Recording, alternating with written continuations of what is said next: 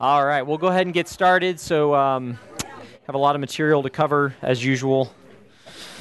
Hopefully, you get a handout. I think you'll find that helpful in tracking along because we're going to cover a lot of things. So maybe at least it'll give you a good overview of what I'm trying to do, trying to lead us through here. So let me pray for us. Father, we recognize that every good and perfect gift comes from you.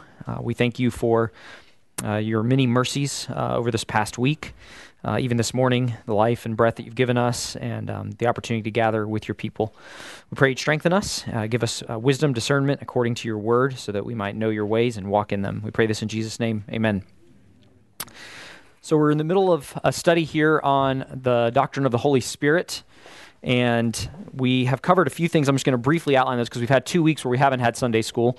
So we've talked about first the person of the Spirit. So who is the Holy Spirit, right? We talked about the Holy Spirit is the third person of the Trinity, right? The Holy Spirit is God, the Holy Spirit. We talked about the work of the Spirit, and when we started looking at the work of the Spirit, we've had different sessions on things like the inspiration of Scripture. So one of the main things that we see that the Spirit has done is he has inspired the Scripture, right? So that we actually have the words of God in this book, the Bible. The Holy Spirit gives illumination. He gives understanding into his word. Now, so anyone could read it and understand some basic facts, just like reading, a book. But in terms of understanding, this is God's word, and this is how this applies to me, right? I mean, and this is what God wants of his people, and really seeing it in an illuminated way comes by the Spirit. Spiritual things are discerned by the Spirit, we're told. In the Old Covenant, we saw that his work involved regenerating, in other words, giving new life, spiritual birth, because everyone is dead in sin. He has to give new life to the people of God, so they can actually be the people of God. They can be alive to God, not dead to God, like we naturally are in our sin. We also saw, though, that in terms of indwelling, living in a unique, empowering way in someone, that was not happening to every saint in the Old Testament. There were certain individuals, due to their roles or different things, where the Spirit would come upon them. He would indwell them, but it was not a permanent indwelling, and it was not of every single person who was redeemed in the Old Covenant. We talked a little bit, if you're kind of wondering why that is, I think one of the big reasons is because in the Old Covenant, Jesus hasn't come, died, made the propitiation in the heavenlies so that the curtain in the temple is torn, and therefore God then dwells in all of his people. They are the temple in the New Covenant. In the Old Covenant, that curtain is still there. The temple is still there. That is still very much the place where God's people are experiencing God's presence because the Messiah hasn't come yet. In other words, we weren't to that point in redemptive history, right? In the New Covenant, there's a pretty big difference. It actually is a new covenant. In the New Covenant, therefore, we find that, yes, he regenerates, he gives new life, just like he did in the Old Covenant. We also find, though, that now he permanently indwells every single believer, right? That is what the Spirit does. We are the temple of God, the Holy Spirit. He lives within us. We also started last time we met to talk about spiritual gifts. So Doug spent the whole session really giving us kind of an overview of spiritual gifts, why we have them, why they're important. In fact, turn to 1 Corinthians 12 real quick, just to look at one verse on that. And then we'll be in 1 Corinthians 14 in a minute. But in 1 Corinthians 12, you see something about these spiritual gifts. I'm not going to go through a whole list of the spiritual gifts we see. Doug did that last time, and you can find that handout online. 1 Corinthians 12, verse 7 says, "To each is given the manifestation of the Spirit for the common good." So we're talking about spiritual gifts. It's a manifestation of the Spirit. It's given by this. They are given by the Spirit. When we talk about the word gifts, it's the word often charis, meaning grace, is the word that's being used there. So it is a gift. That's what we mean when we say they're gifts. It's grace. That's what the word grace refers to. We also see that in different passages it talks about them being activities, or it's a Greek word, kind of the word for energy or activity. And so we see that it is something energized by the Spirit. It's actually doing things. And we also see it referred to as ministries, kind of like deacons. It's a similar Greek word that we have there that refers to spiritual gifts.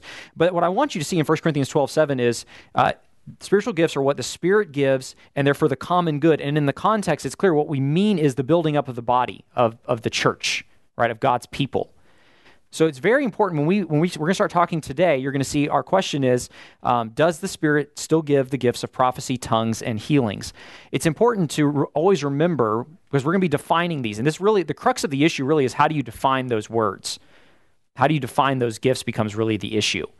And you'll see more of that in a minute. But I guess what I'm trying to say is, are all these gifts given today, when we define these gifts, they have to be defined in a way that is for the common good, the building up of the church. So if we're going to define a gift like tongues as a personal, private prayer language, I think we already have a problem based on the very clear teaching that the spiritual gifts are to build up the body, not you individually. Do you see what I'm saying? So I think we have to be clear on what's the purpose of the gifts, and that is very clear in Scripture, even if people are saying, well, I have questions about these gifts, right? We have to... when something's clear, we got to affirm that's very clear, right? And that's all I'm trying to say. Hope that was clear. All right, definition. Tom Schreiner says the gifts of grace. So what are spiritual gifts? The gifts of grace granted by the Holy Spirit, which are designated for the edification, that is the building up of the church. Okay, so our question today, are all these gifts still given today? And specifically, I'm referring to those three gifts of prophecy, tongues, and healings, but we have two different ways of answering this question. One is referred to as cessationism.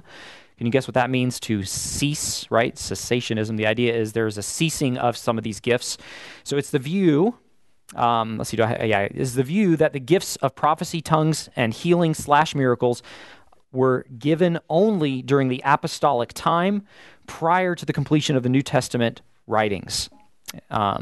Continuationism, you can probably guess what that is, right? To continue would mean the view is that those gifts continue in the church today. Those are really your two views. And then you have people who say, I'm open but cautious and all that other stuff, right? So different things like that. But the point is, those are really your two main views. We teach, so this is from the What We Teach document here at Grace Church. So just to be clear, this document is not something that we require all of our members to affirm. In other words, a statement of faith does not get this detailed. The statement of faith is what we say, yes, we believe these things together. These are very central, crucial things that we have to believe together to live life as a church together, okay? This statement is not in that document. This is in what we teach. That document is more so, if you're becoming a member, we want you to understand, so if you go to the membership class, you get this document too, and it's on our website, but you understand what you're going to expect to hear taught. So it's going to have more details than what is required of every member to believe. So the reason I'm saying that is you may have a different view than this, and that's okay. You can still be a member. Now, don't be divisive and go around saying, well, I know the elders teach this, but let me tell you all the reasons they're wrong and why we need to split off and start our own church and our own Bible study where we're going to speak in tongues. That would be a problem for other reasons, not because you hold that view, right, but because you're becoming divisive over that view. You know what the elders teach, and you're intentionally going to try to break apart the fellowship over that issue. You can hold that view. That's fine, right?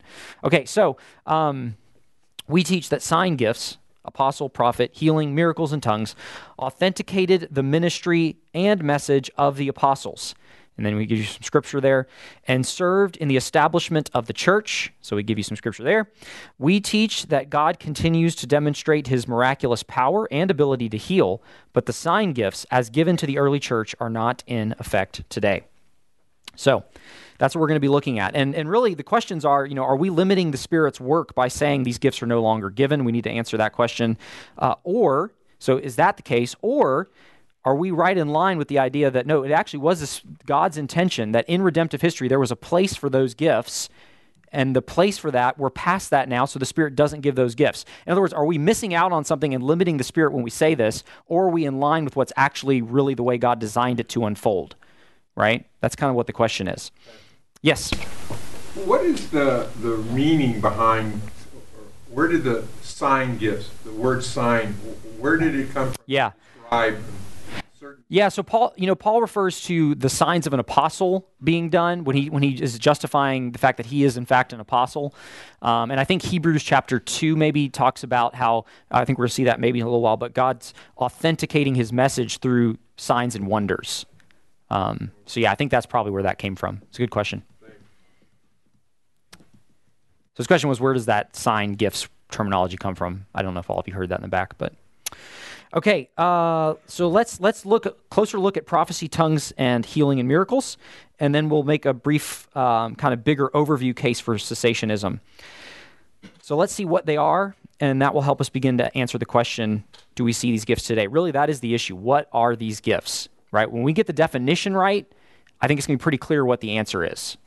But obviously the debate is over the definition. I guess that's what I'm trying to say. More so even than just the practice, because I'm not denying that people practice what they call tongues. I'm saying that's not what tongues are. That's what I'm saying. I think we're at a definitional difference, right? Okay. So prophecy, 1 Corinthians 14. What is prophecy? Well, a prophet communicates revelations from God. Prophecy is, so I put this on your handout, prophecy is when a person spontaneously receives a revelation from God that is intended to be communicated to other people. So one place we see a prophecy being talked about is 1 Corinthians 14, but one thing I'll point out in verses 29 and 30, if you look down there, is prophecy is this spontaneously given thing from God. It says, let 2 or 3 prophets speak, and let the others weigh what is said. If a revelation is made to another sitting there, let the first be silent. So I think we do have the idea that this is spontaneously given. So I guess what I'm saying is this is the gift of prophecy is not the same thing as preparing to preach on a text that has already been given and inspired by the Spirit and then explaining that passage. That's preaching. That is, you could say, exhortation. It's things like that. This is revelation from God, right? This is revelation from God too, but what I'm saying is the gift of prophecy is you're receiving spontaneously from God a message. It's not, well, I was meditating on Scripture and I understand what the passage means. Does that make sense? There's a difference. You see that with Agabus's prophecy in Acts 11. You see it in other places as well. Prophecy is oftentimes future-oriented in terms of predicting the future. Sometimes, though, it's more of a commanded thing, more so than a prediction.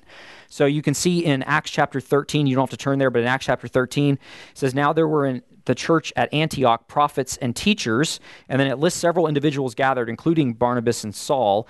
And verse 2 says, while they were worshiping the Lord and fasting, the Holy Spirit said, set apart for me Barnabas and Saul for the work to which I have called them. That's not so much a foretelling of the future type of prophecy, but it is a direct revelation, spontaneous revelation from God through the Holy Spirit specifically, that these two are the ones you're to set apart to go on this mission. Okay? So that's prophecy happening in the book of Acts.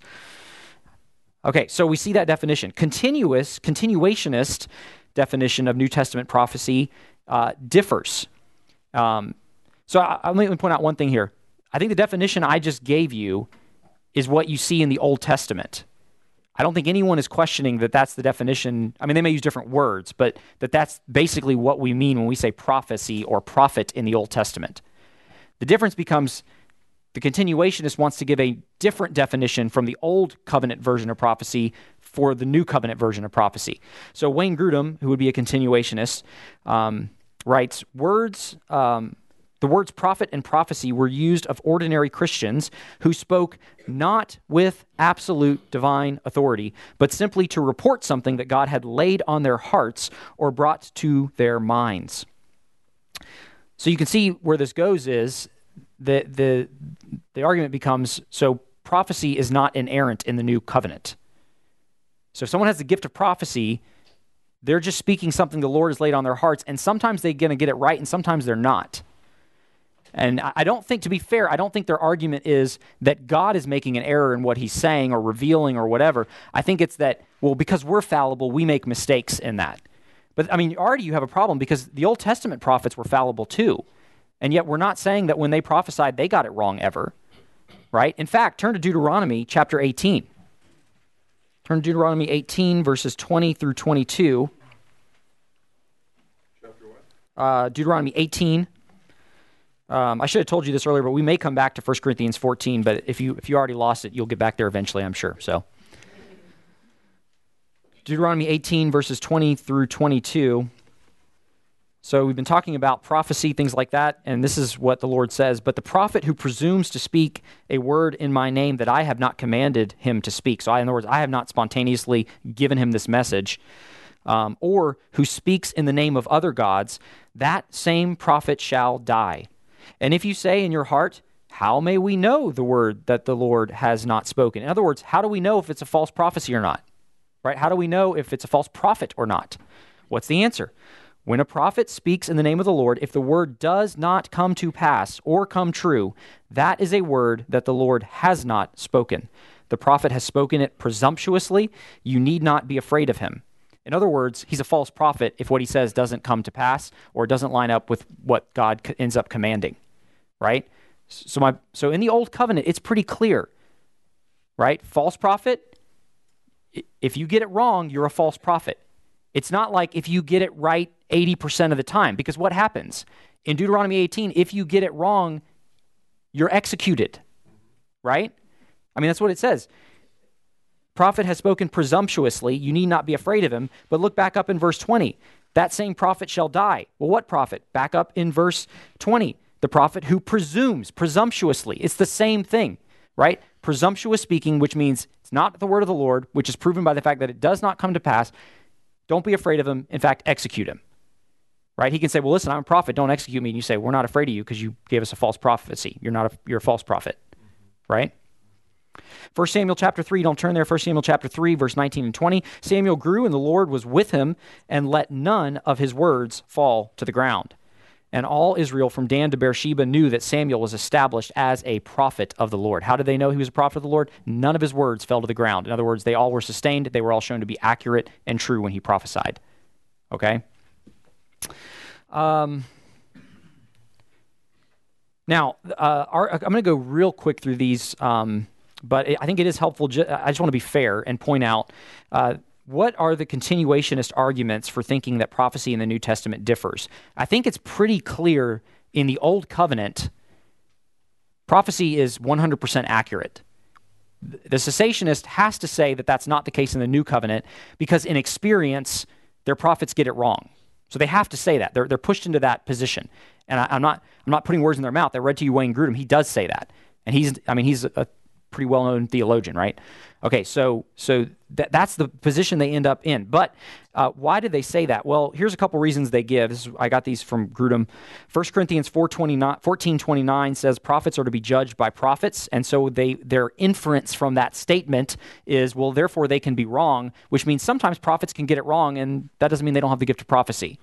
But that's a pretty big inference and leap. The text doesn't say that. It just says you have to evaluate what the prophets say. Then they make the inference, well, therefore, that must mean that some of them can get it wrong and sometimes, and they can still prophesy, right? But that's a big inference because you're assuming that rather than if they get it wrong, you should just slap the label false prophet on them. Does that make sense? And that would be our view. They get it wrong, label is false prophet.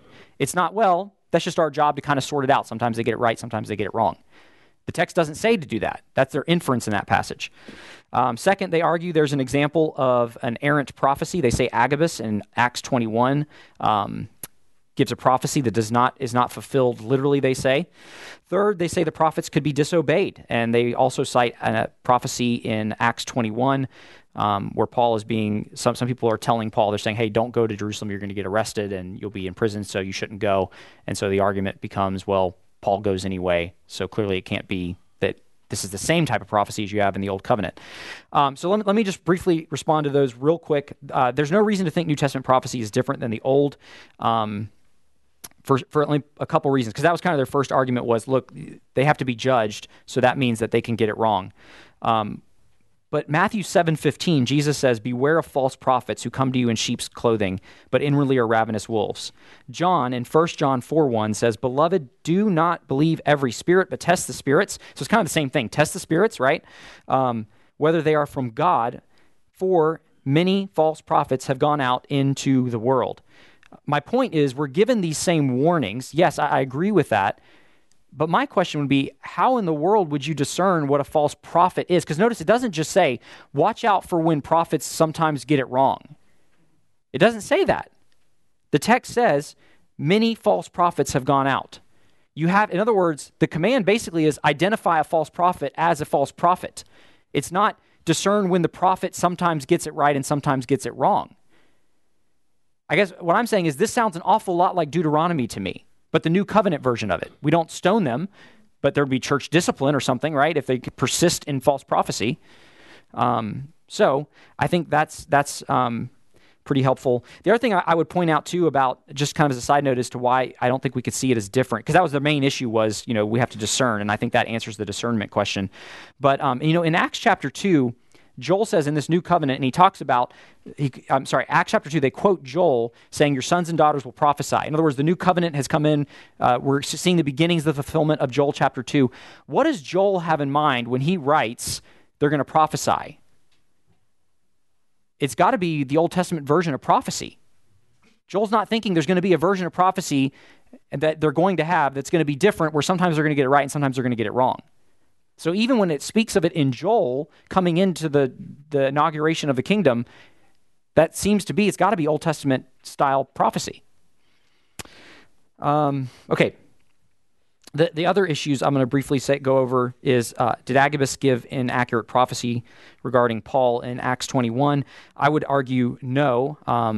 Acts 28:17, Paul refers back to this after having went through this situation Agabus describes several chapters earlier, and he uses the same word to say, I was delivered over to the Romans, which is the same word that Agabus uses.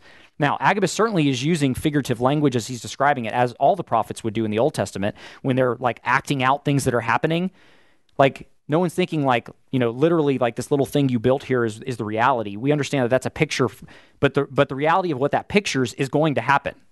And I think that's what you see happening with Paul. The reality that Agabus was picturing through his figurative actions with the belt and tying up his hands, that actually, Paul does get bound and arrested. That happens, right? Yes? Maybe I'm missing it. I don't see that that's a proof that that Agabus was not prophesying correctly. Right. That Paul he heard it, he didn't accept it. He went on his own way. Right. Yeah, so you're talking about the prophecy was accurate. Yes. Yeah. So then the next point is they're saying does Paul disobey when the Spirit says don't go to Jerusalem, right?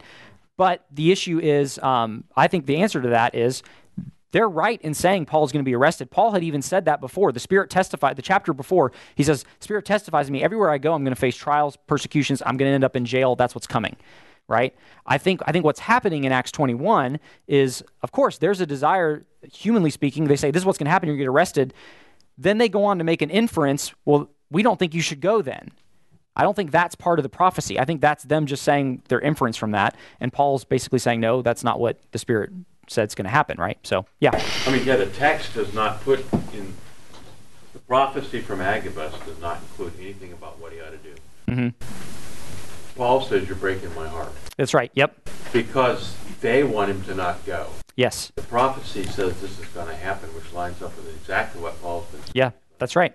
Yeah, I think you're exactly right. So when you read the Ephesian elders in that passage, yeah, they're saying he says, you're breaking my heart, telling me not to go. But that doesn't mean the prophecy was wrong or that Paul's disobeying the prophecy. It just means they don't want to go because they want to be arrested. He understands that, but he's saying, look, I got to do where the Spirit is leading me, right? I got to go. Okay, we could spend a lot more time on that. I'm sure a lot has been written on that, but I think it's only fair I just want to point that out, that they do have passages they look at besides the one I showed you in 1 Corinthians 14. Let's talk about tongues and the interpretation of tongues. Turn to Acts chapter 2. We are going to be back in 1 Corinthians 14, though, in a minute as well, so if that helps you to know that ahead of time. Acts chapter 2, I'm going to read some verses out of Acts chapter 2. I want you to tell me what the gift of tongues is according to Acts chapter 2, because we're going to define it first. Again, that's our issue, is definitions. So Acts chapter 2, we have the day of Pentecost has arrived in verse 1. The people are there. The Spirit descends. Verse 4, they were filled with the Holy Spirit and began to speak in other tongues as the Spirit gave them utterance. So tongues, by the way, is just a way of, well, let me just read it because otherwise I'm going to give you the answer here. Verse 5, now there were dwelling in Jerusalem Jews, devout men from every nation under heaven. So just note there's people from every nation under heaven being represented here. Verse 6, and at the sound, the multitude came together, so they hear the rushing wind when the Spirit descends, and they were bewildered because, why? Each one was hearing them speak in his own language. And they were amazed and astonished, saying, are not all these who are speaking Galileans? People from all nations, they're hearing people speak in and it says their language is there, and their question is, aren't these people Galileans? They're from a particular small location. And how is it that we hear each of us in his own native language? Parthians, Medes, and it goes on to list a bunch of different places, languages, ethnicities. Look down at verse 11. Both Jews and proselytes, Cretans and Arabians, we hear them telling in our own tongues the mighty works of God. Okay, so in Acts chapter 2, what are tongues? Now, I understand there's a question when we get to 1 Corinthians 14, but I'm asking in Acts chapter 2, what are tongues? Well, they're known languages, but in this case, I think that what's being poured out is the gift of interpretation. Okay. We don't, I could be wrong about that. They'd Yeah. be hearing each apostle separately speak at different times in one of these languages. Yeah. But it sounds to me more like what's being poured out is the gift of understanding, Yeah. is interpretation on all the people. Yeah. Yeah. That's what it sounds like. Okay, yeah. I think the one thing I would say about that is it talks about as the Spirit gave, it says they were they began to speak in other tongues as the Spirit gave them utterance. So I do think I think it's speaking, but but other people hold that view. So there are commentators who are going to say that. But what's the issue though? At least we know. But I still think even what you're saying gets to the point of there's a language, a human language, right? That's being spoken and I think interpreted, because we see the gift of interpretation come out more clearly even in 1 Corinthians 14. But right here, it uses words like in our native language, right? And so we're talking language. We're not talking sounds that are not a human language. You guys see that in Acts chapter 2, right? That's what's happening in Acts chapter 2. Okay, so so we see these languages, and we see some of the reason for the gift, one, at least here in Acts chapter 2. I think there are probably other reasons, but one in Acts chapter 2 is they're telling in our own tongues, versus verse 11, the mighty works of God. So there's kind of something is here now, right? The new covenant has arrived. This is kind of what we were seeing hints of in the old covenant. Pay attention, people, right? And there's probably multiple things going on here, but I think it's also reciprocal. There's a speaker and hearer, and so the gift of tongues has to have both sides of the communication process. Right. Yes. Yeah. Yeah. So the gift of tongues is intended to have both sides of the communication process. It's not intended to just be someone speaking and someone not understanding. And that's what you're going to see the issue is in 1 Corinthians 14 when Paul deals with it. And so one of the things that the continuations point to is they say, look, in 1 Corinthians 14, people are speaking in tongues, and Paul says in verse 2, and you're not understanding what they're saying. So they point to that, and they say, look, so tongues then is not known languages. It is, but it can also be something that's not a known language and not understood language.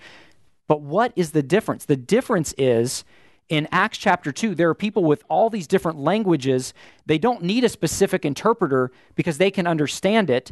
In 1 Corinthians 14, these guys all are speaking the same language, and the guy who starts speaking in tongues, no one can understand him unless it's interpreted.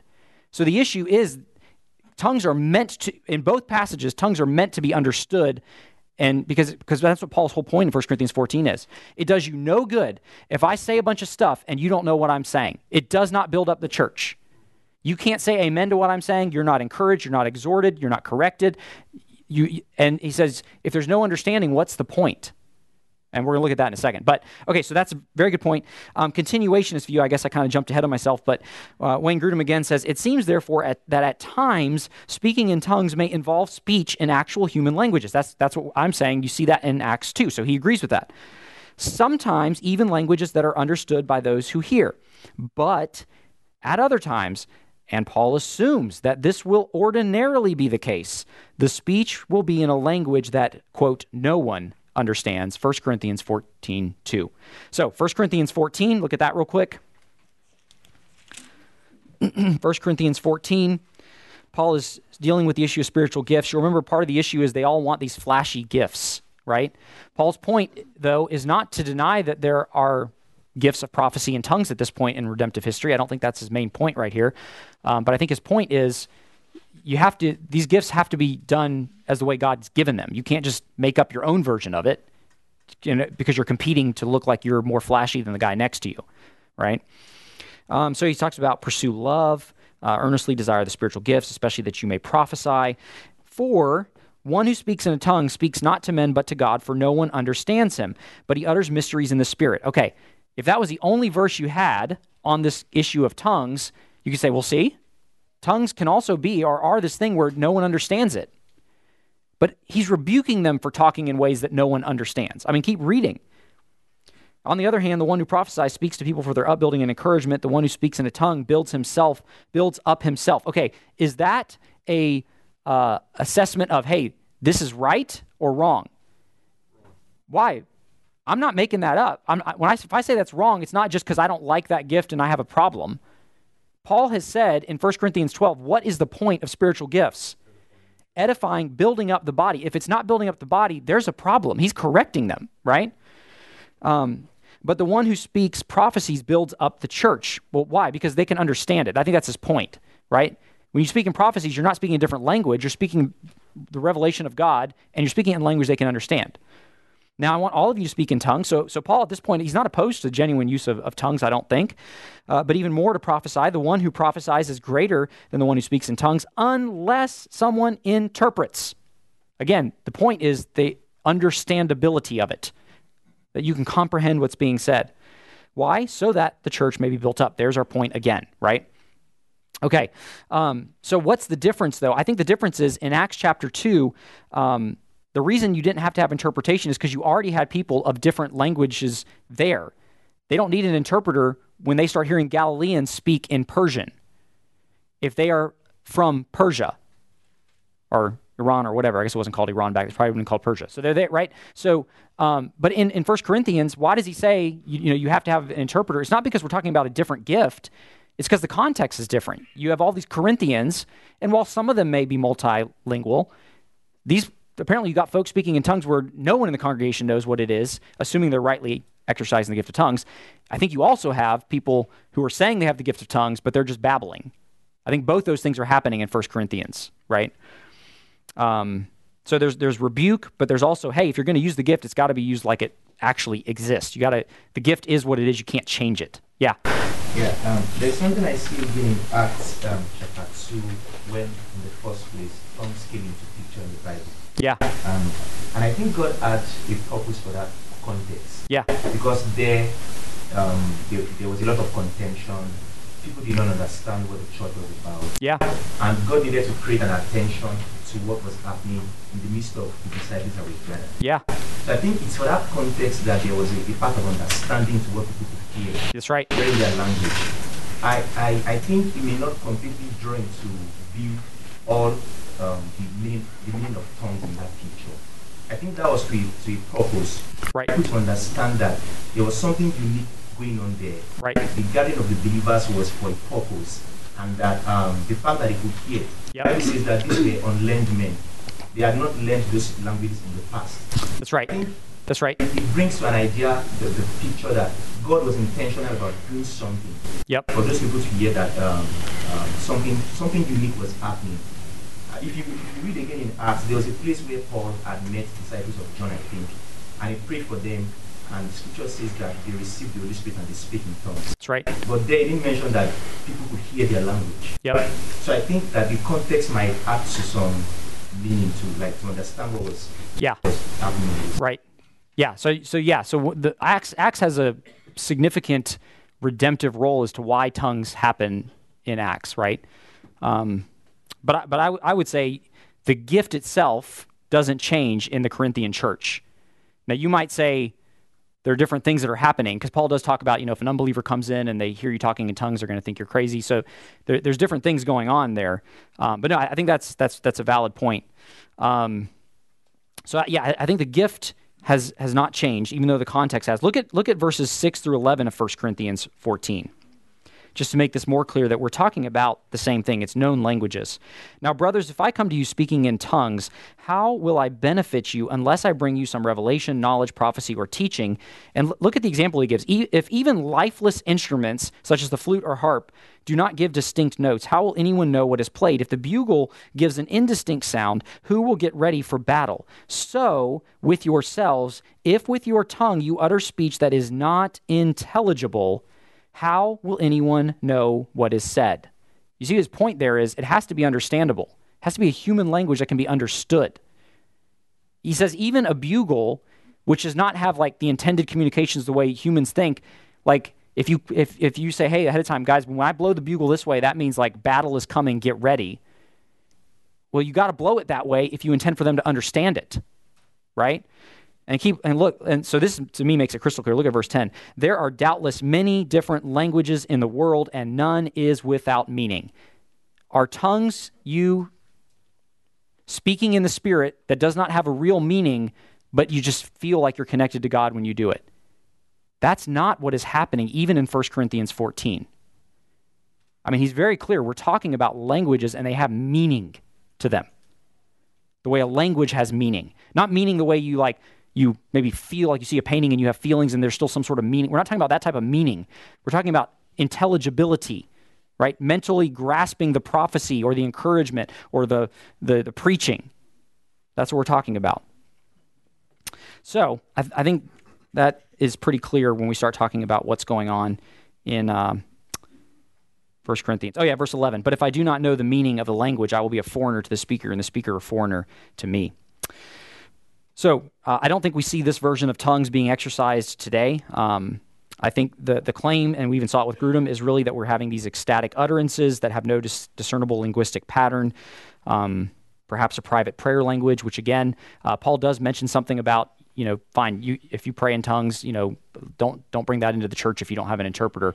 I don't think that's necessarily hey, this is really what tongues are argument. I think he's just saying in the church, that's not the way this gift is exercised. And again, the whole context has been, the point of all the gifts is to build up the body. It's not just you individually in your own walk with the Lord. Though certainly when you exercise your gift, yeah, I mean, it does, you're part of the body. It builds you up too. That's true. But it's not just me.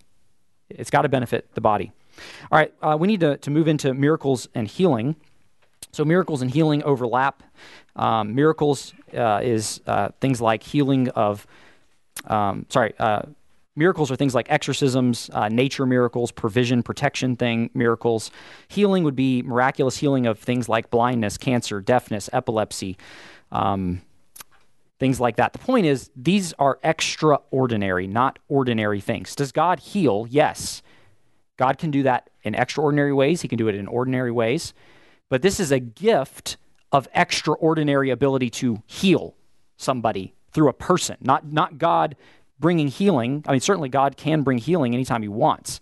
We're talking, does a person have the gift where they can go and they can find someone sitting on the ground who's been lame from birth and say, get up and walk, like Peter does in Acts, right? Or you have a young man who falls because Paul's sermon went too long and he dies. And Paul goes and revives that young man. Those are the miracles and healings we're talking about, okay? So I guess I'm kind of already giving it away. I think that's the definition. But the continuationists argue that a person can have a gift to heal every so often, and that it really is more of a ministry of prayer, that is you tend to have God answer more of your prayers for healing than other people do. So Wayne Grudem, those with gifts of healing will be those people who find that their prayers for healing are answered more frequently and more thoroughly than others. When that becomes evident, a church should be wise enough to encourage them in this ministry, this gift, and give them more opportunities to pray for others who are ill. Okay, I think one issue we have with that definition is this really simply an occasional thing where, sometimes it happens, sometimes it doesn't, and perhaps it's pretty rare that it happens. It seems difficult to speak of the gift of healing if it's very sporadic. In what sense does someone have a gift of healing? If it's like one time you prayed for someone and it seems like they were healed in response to that, and you haven't done it again since then, do you have the gift of healing? If it was that sporadic, it's not very clear that you have the gift. Does that make sense? So I think that's one issue we run into. The other thing is, as the New Testament gets closer to the end of being written, it does seem like the gift is dying out, and that is pun intended, right? The gift is dying out as you move that direction. We see Paul in 2 Timothy 4:20. He leaves one of his co-laborers, Trophimus, I think. He's ill, so ill that he can't continue on the trip. Paul has to continue. Paul does not heal him, right? Paul leaves him there. Now, this is an inference. I'll grant you that. The text does not explicitly say this, but Paul certainly did heal people earlier in his ministry. And here at the very end of his ministry in 2 Timothy, this is the last epistle he writes before he is dead. He dies. He doesn't heal this guy. Now, again, that's an inference. That would not be the strongest point for this case. But there is, somehow, we have to, what's going on there? And I think it fits with, okay, it seems like as the New Testament is coming to its completion, so again, this is kind of a bigger view. What's the purpose of these gifts? Well, it's to authenticate the apostolic message and ministry. And I would say even, it wasn't just the apostles that could do this maybe early on, but even there, it was the gospel's brand new. The kingdom has just come on the scene in this new way, and God is authenticating, this is truly good news. This is truly the gospel of God. And yes, most of that happens through the apostles, but I do think there were other people that could have functioned as prophets or, healings and other things like that. So, yeah. This may a off track, but I think the misapplication is sometimes the healer will blame the person they're trying to heal. Mm-hmm. Oh, yeah. Of faith. Yeah. And so I feel the skew in terms of the gift of healing is blocked by right. the belief in the person. That's right. So sometimes the way we explain why this person has the gift of healing, they weren't able to heal you because you lacked faith, right? Yeah, that's right. Tom Schreiner, I think, is helpful. He writes this: if the signs and wonders of the apostles have returned, we should see the blind receiving their sight, the lame walking, and the dead being raised.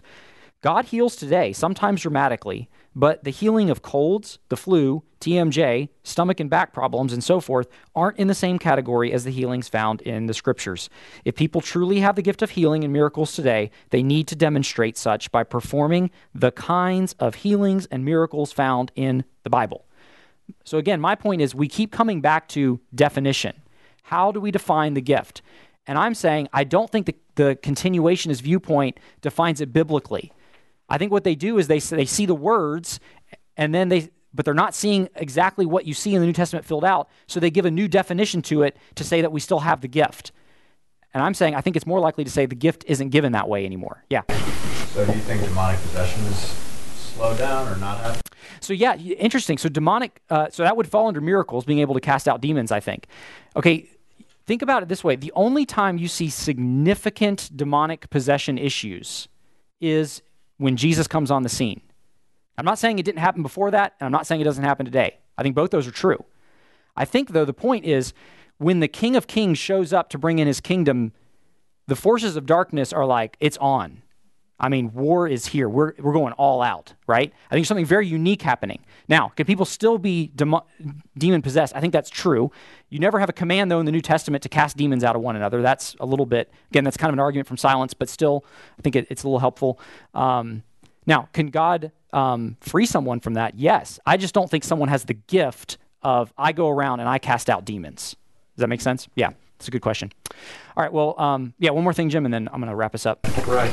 To be fair, Peter's mother-in-law got healed of a really bad disease. Yeah. She was healed of a fever. That's right. So does it include smaller things too? Sure. Yes. That's right. I think that's helpful. But I think the point is this, what happens is the continuationists, they tend to fall into categories of either the gift of healing is here, but it's like I can heal people of lower back pain or things like that you just can't verify it. We should not be scared to say, if you have the gift of healing, do something that we can verify, because that seems to be what happens in the New Testament. That's not doubt to say we need to be able to verify that you have the gift, right? So if we could go through the book of Acts and we could look at passage after passage where there's a miraculous healing that goes on and everyone is like, wow. And then what ends up happening is they're saying, this must be the message of God. That's basically what you see. So again, what's the reason for it is to show this message really is the good news of God. Well, now when we have it inscripturated, I think we go and we say this, and we point back to history and we say, look at Jesus risen from the dead, and we point to those things. But initially, I think the reason God gives it is to point to these things. So yes, that's good. Okay, I'm going to make really quickly. So in like less than 5 minutes. Well, technically we need to end now, but we're not going to, because I'm going to make the case for cessationism a little. So I think I've already made it in the details. I want to give you a big picture though. Ephesians 2 is very helpful. So my first argument would be the role of apostle and prophet. They were foundational roles. Ephesians 2 says in verse 19, yeah. Can you wait and do this next week? We have to rush it. Yes. This is really, I think, is really helpful. I mean, Amen. Okay. That's a good idea. We'll do that. Yeah, we're going to fly, because we really would fly through this pretty quick. All right. Thank you for making that suggestion, and the rest of you can thank Rod later for that suggestion. I know you all were like, please don't do this right now. All right, let me go ahead and pray for us real quick. God, thank you so much for your word. God, we certainly don't want to be uncharitable or unkind. All of us probably have friends that hold that these gifts are out there. God, help us not to be prideful. Help us not to be angry or even just aggressive in our approach to these friends. Help us to be wise, though, and discerning, God, where there are those who really are false prophets, and they are affirming things in ways that are wolves in sheep clothing. Would you help us to stand against that firmly and with courage? And when we deal with friends, help us to be loving, kind, and speak the truth in love, and to be even patient with one another, God, where we may hold different views or slightly different views. But God, our greatest desire is that we would be believing what you say, not just what we think you should say or think should be there, God. And I pray that for me as well. I don't want to be locked into this just because of past experience or other things, but I want to be biblical. I know we all do. So would you give us your grace that we may have discernment, have wisdom, maintain the unity of the Spirit, and glorify you by positively exercising all the gifts that your Spirit genuinely gives. We pray this in Jesus' name. Amen.